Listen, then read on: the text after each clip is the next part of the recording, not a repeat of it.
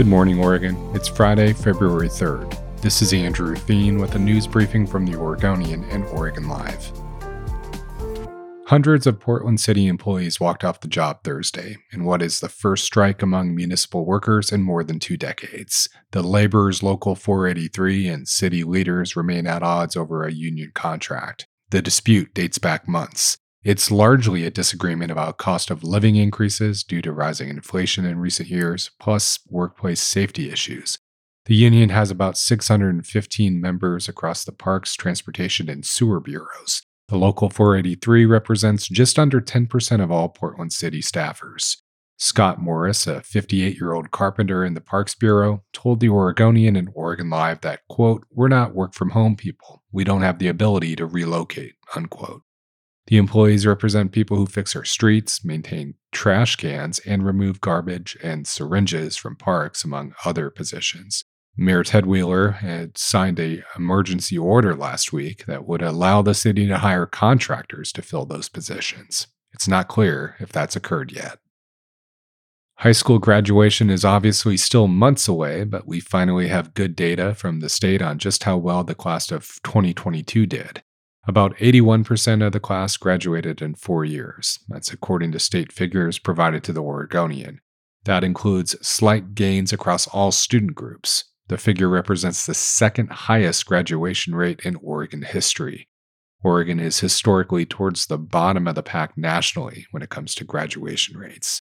This year, our data and education team included graduation rates by students' race and ethnicity in our annual database available online.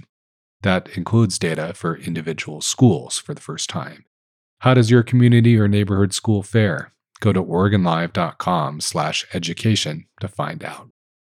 Oregon state revenue officials have a warning for you. If you received a tax form in the mail with someone's personal information on the inside that isn't yours, destroy it immediately. The state accidentally mailed 1099-G forms for some 5,000 people to the wrong address. The people affected were all Portland residents. The mailing address on the outside of the envelope doesn't match the info on the inside.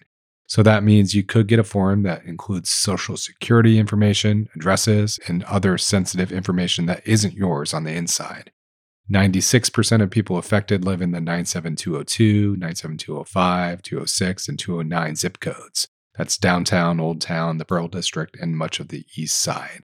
A state revenue spokesperson said that a contractor that prints and mails those forms, quote, determined that the error occurred on their side. The department sent out correct forms on Tuesday. It's official. Damian Lillard is an all-star once again.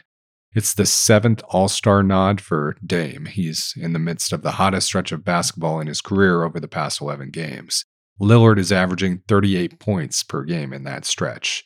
With his 7th All-Star nod, Dame equals some NBA legends like Scottie Pippen, Willis Reed, and James Worthy, who also made 7 All-Star games in their careers. Former Trailblazer LaMarcus Aldridge also made 7 All-Star games in his career. For more about Dame and the Blazers, check out Sports by Northwest. That's a podcast and a video podcast available anywhere you get your podcasts and on YouTube. A new episode just posted on Thursday. Thanks for listening. You can support our local journalism by subscribing to Oregon Live. Go to OregonLive.com/pod support.